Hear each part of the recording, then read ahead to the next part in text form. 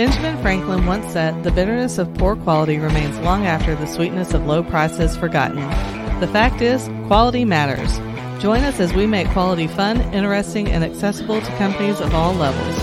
Quality Matters is a must-listen for all things quality. Listen in, ask questions, and get back to doing what matters most. Quality Matters, brought to you by Texas Quality Assurance, where quality management gets simplified. Well, welcome back to the Quality Matters podcast. I'm Kyle Chambers with Texas Quality Assurance, and glad to have you back. Today, we are continuing in our consultation mini-series about competence and training. So competence and training is one of the, to me, more difficult sections of the standard to maintain compliance to. Just one of the more difficult business practices. I used to be a QHSE manager. So for close to about 10 years, I was in charge of quality, environmental, health, safety, insurance, you name it, all sorts of crazy stuff. Had to deal with all the workers' comp mess. So it's lots of fun stuff there. And one of the biggest requirements for safety is training. The quality side, training is incredibly important as well. A little bit different, but very, very important. Now, the problem is that our base of employees, well, it changes. We've unfortunately all seem to have a bit of a revolving door these days. I had one customer a couple years ago. This was right as we were kind of going through the tail part of COVID. Although I guess technically we're still in it, but who knows? So one of the things they had is they had nearly a 10% attrition rate, like monthly. It's like every month they were losing 10% of their people and bringing another 10% in. We just couldn't get anyone that wanted to work a full-time job. Now it's not nearly as bad now, but there for a period of time, it was really rough. And, I personally didn't have to deal with anything that bad, but it's still, even just growing. If you're growing, you're hiring new people every couple of weeks, every month. Like God only knows how many times I did my safety orientation. And I would beg my managers, like, please just have the guys start on the same day of the week. That way, I only have to do one set of orientation that week, and I can just plan that, let's say, my Mondays, or you want to bring them on Tuesdays because Mondays are busy. Like, then I can just plan on my Tuesdays being taken up with orientation.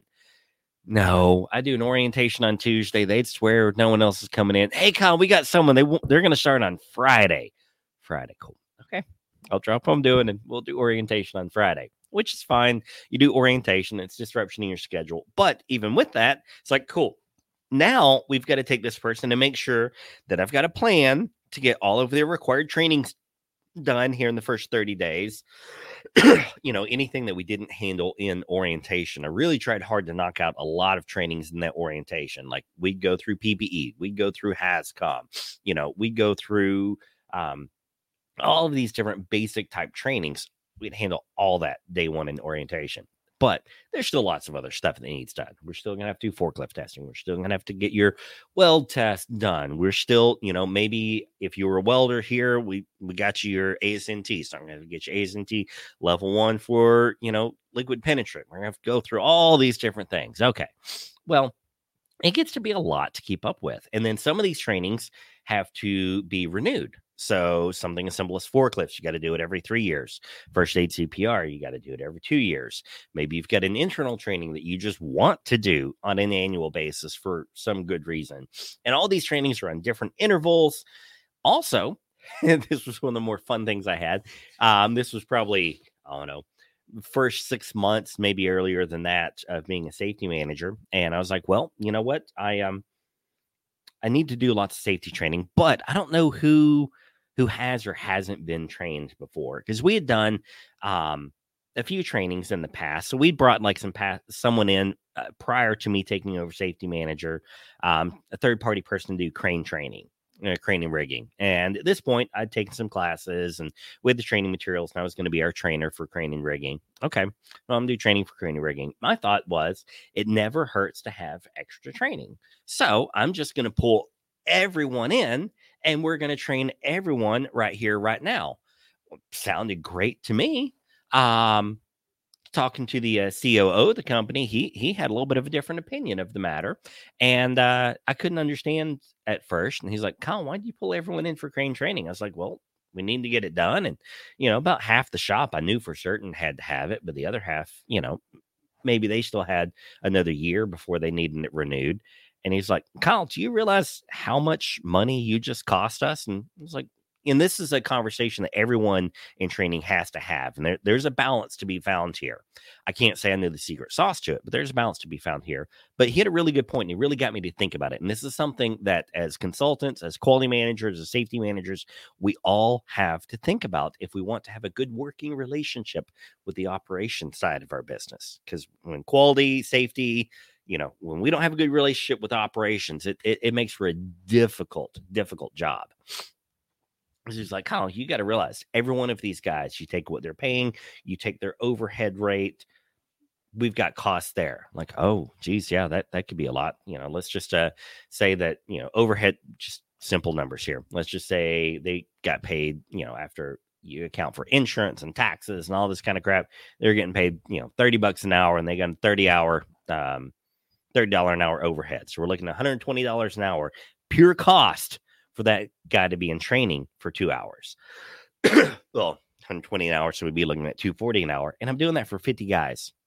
Then you got to consider the fact that every hour that they are in training is an hour that they are not doing something that we're getting paid for. So we've got a lost opportunity for revenue there. So your trainings are, in fact, incredibly expensive. The cost of the outside trainer, when you bring an outside person in, is typically far less than just the cost of the training itself. But we don't see those numbers as an extra line on the budget or anything like that. So we typically don't think about it. But those trainings, they actually are very expensive. So we want to make certain that we are very, very efficient with our time. We want to make certain that we are very respectful of our operation manager's time and our people's time when we do training. So we want to make certain that we're only training folks who actually need training. This is why our retrain intervals are so very important when we set up trainings, because we want to make sure that we train them in time, maybe a little bit early, because we don't want to go over, but we don't want to do it too much. Again, it's kind of an interesting balance to take there. Now, one of the things that I have struggled with, and we struggled with in developing our QMS software, is how do you identify who needs a training? And this is something that we've had several iterations over the years.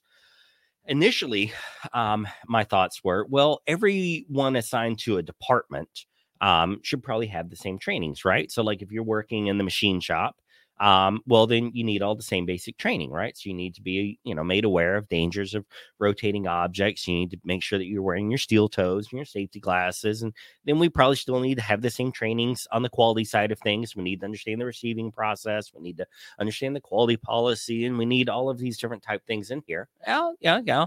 All that's real true.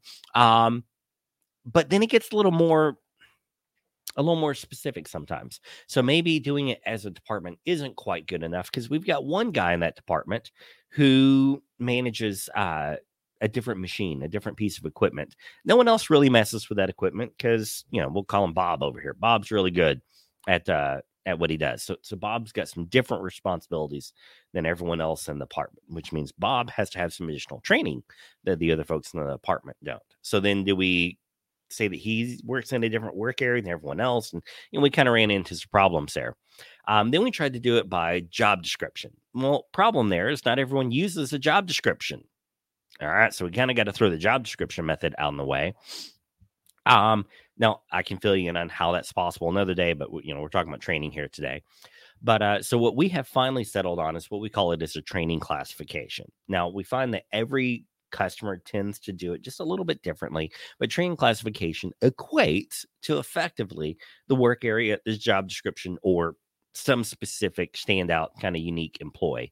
In case you enter in that training classification and you assign employees to that classification has trainings assigned to it. So you can kind of start to see where all this goes. So if you assign trainings to a classification, meaning if you're assigned that classification, these are the trainings you have to have. This employee is assigned the classification. Those are the trainings they have to have.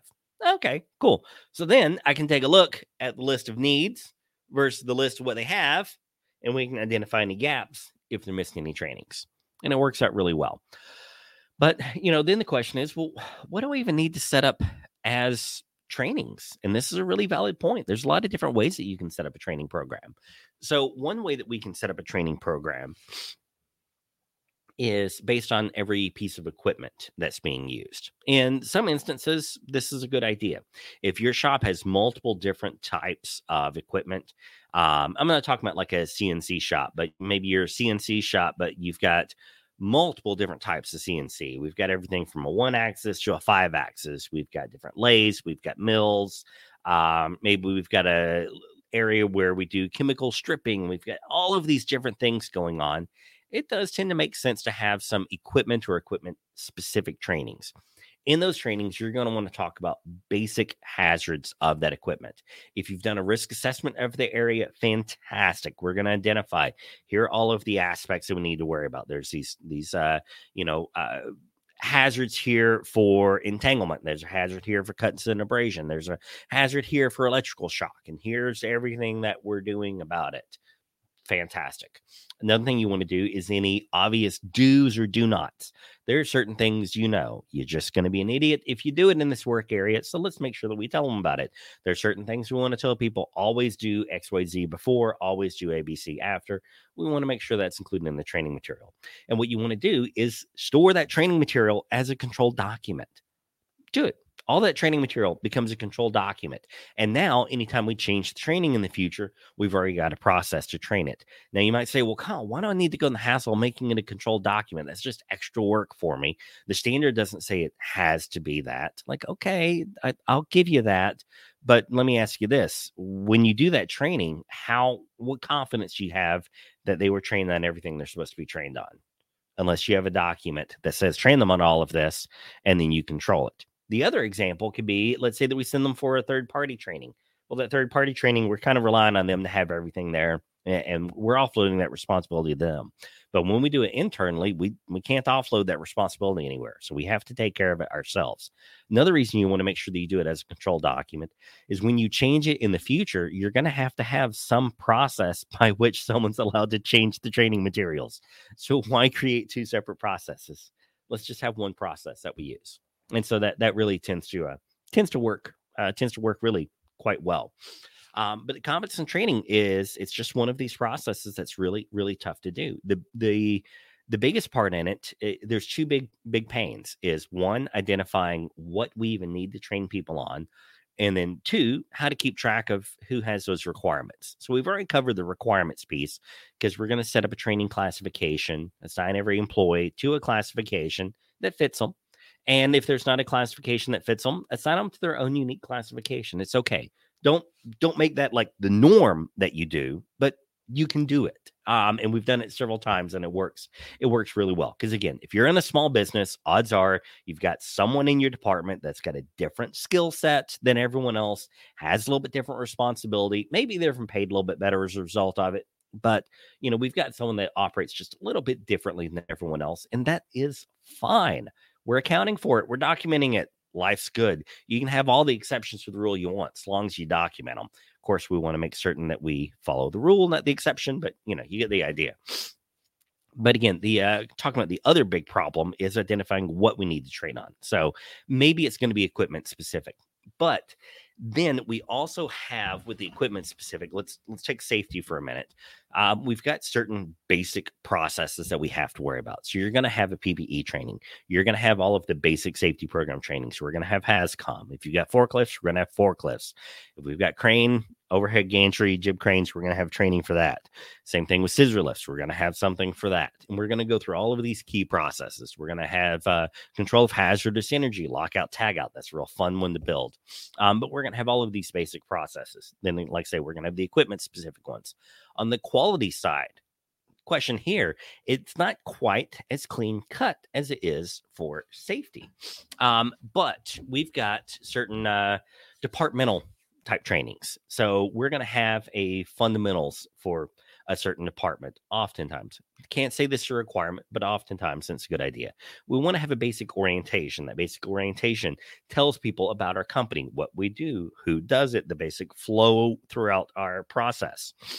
We're probably going to want to have a training on our ERP as it relates to how that person uses, ERP, enterprise resource planning. Maybe you don't have an ERP. An ERP might be something like NetSuite or Acumatica or Dynamics or ShopTech E2, whatever you've got in there, right? So we might have one of those.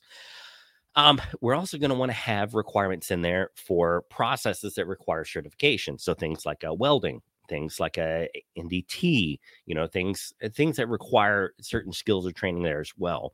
Let's say that you are a lead in the department. Is there any specific management training that we want to have?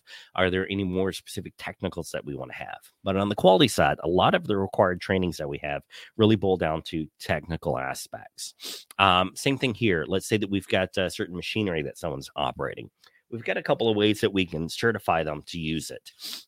Because remember, we're looking at competence and training. Now, there's a couple of pieces here. It's competence and it's training. So we obviously understand training, but like if you're hiring, again, let's go to the CNC operator. If you're hiring someone to operate the machine, it's kind of assumed that they're already competent to operate it long before you hired them. So aside from the basic, liability stuff on the safety side, like what do you train them on? We may not actually have a lot to train because we don't train people to operate this equipment. We hire folks that are already competent to do it. So that's where competence means that we probably need to have some stuff defined ahead of time, such as a job description, a very, very good thing to have. At minimum, a signed offer letter that states the competencies that they agree to. We want to have a copy of the resume. We might even want to have them run a sample part through the machine before we hire them. We want to maintain record of that.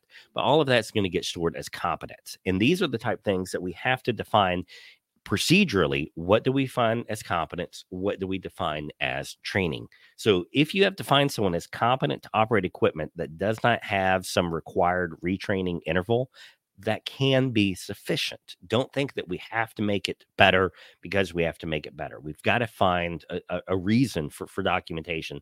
Otherwise, we're going to drive ourselves absolutely bonkers with documentation. Now, with training, there's a second kind of little piece to it, and the standard talks about this, that we call awareness. Now, I tend to lump training and awareness together, but we do them a little bit differently. So in our QMS software, the way that we track it, and again, this operates very similarly in many other systems, but the way that we track there is we have what we call our training library. We have our toolbox talk library. Our training library, these are all of the required trainings, right? So like required training, meaning we have to have it at least once. We have to have evidence that you took it. Say like our awareness of the quality policy or QMS awareness. We're probably not giving anyone a quiz. We're probably not testing them on it, although it's not a bad idea.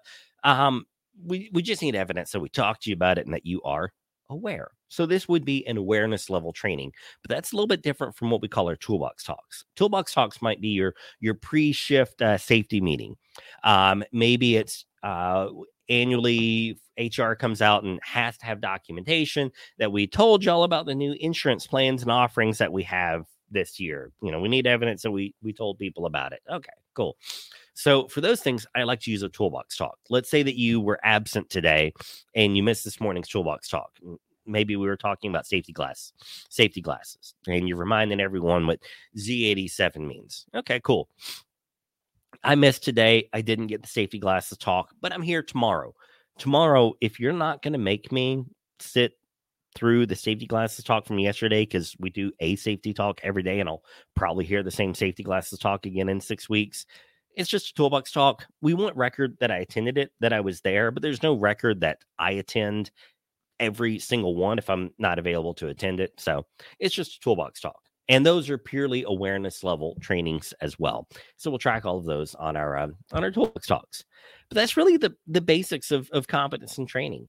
Now, you'll find that either someone else previous to you in your organization, maybe you yourself, maybe your manager handed it to you, whatever. Someone's got some weird looking training matrix.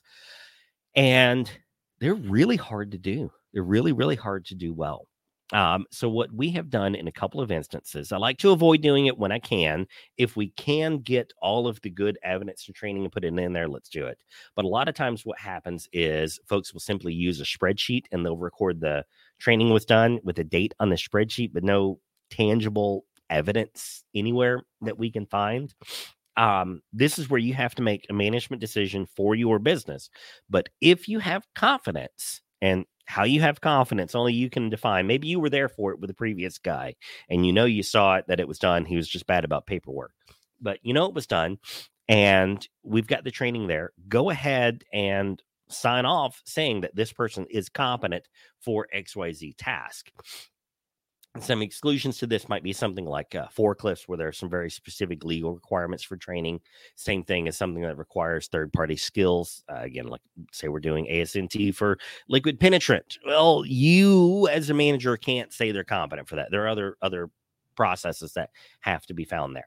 But for things that are within our control. If you want to write up on letterhead that so-and-so has been determined as competent based on ABC criteria, observing their work and so on and so forth, go for it. It's not all that different than the grandfather approvals we do for suppliers. We want to make certain that we get the data in there. We've got a base to start from. This is what can drive people absolutely bonkers with putting a new competence and training program in place, is trying to figure out who did and didn't have what in the past. Inevitably, you are going to have some folks that do get a little bit of additional retraining sooner than they may have needed to have it, but we can do a pretty good job of minimizing it here, minimizing those expenses and making sure that it all works well in the future. When I was a QHSE manager, prior to putting any software solutions in place, I used to spend a whole weekend every quarter at the office, just going through all my sign-in sheets, trying to figure out who needed what. If you've got a good software solution in place, it can be a really, really simple, easy process. So if that's something you'd like to learn more about, because we've got a fantastic competence training program, we just added a learning management system module on top of it. So if you've got some videos, say that PowerPoint you've got, and you want to walk through the PowerPoint and do the narration on it, which you can all do within PowerPoint itself, and then export it as a movie file. You could create a quiz for it and, everything. We have all of that there for them to sign on. So if there's something you want to learn a little bit more about, email me directly, kchambers@texasqa.com. I'd love to tell you a little bit more about the competence training program and learning management system in TQA Cloud. But if you're not on TQA Cloud and you're on some other system, check it out. See what it can do for you, because the software solutions make competence and training so much easier. But that's it. That's all I've got for you today. I'm trying real hard to rein myself in and not go down too many crazy rabbit holes. I know I tend to like to do that. So I hope this is a good format for you. If you haven't already, please do click like, share, subscribe. I know everyone says all this stuff, but it really does matter, and it really does help us a lot. So that's all I got for you guys. So I hope you have a great day, and I will talk to you soon.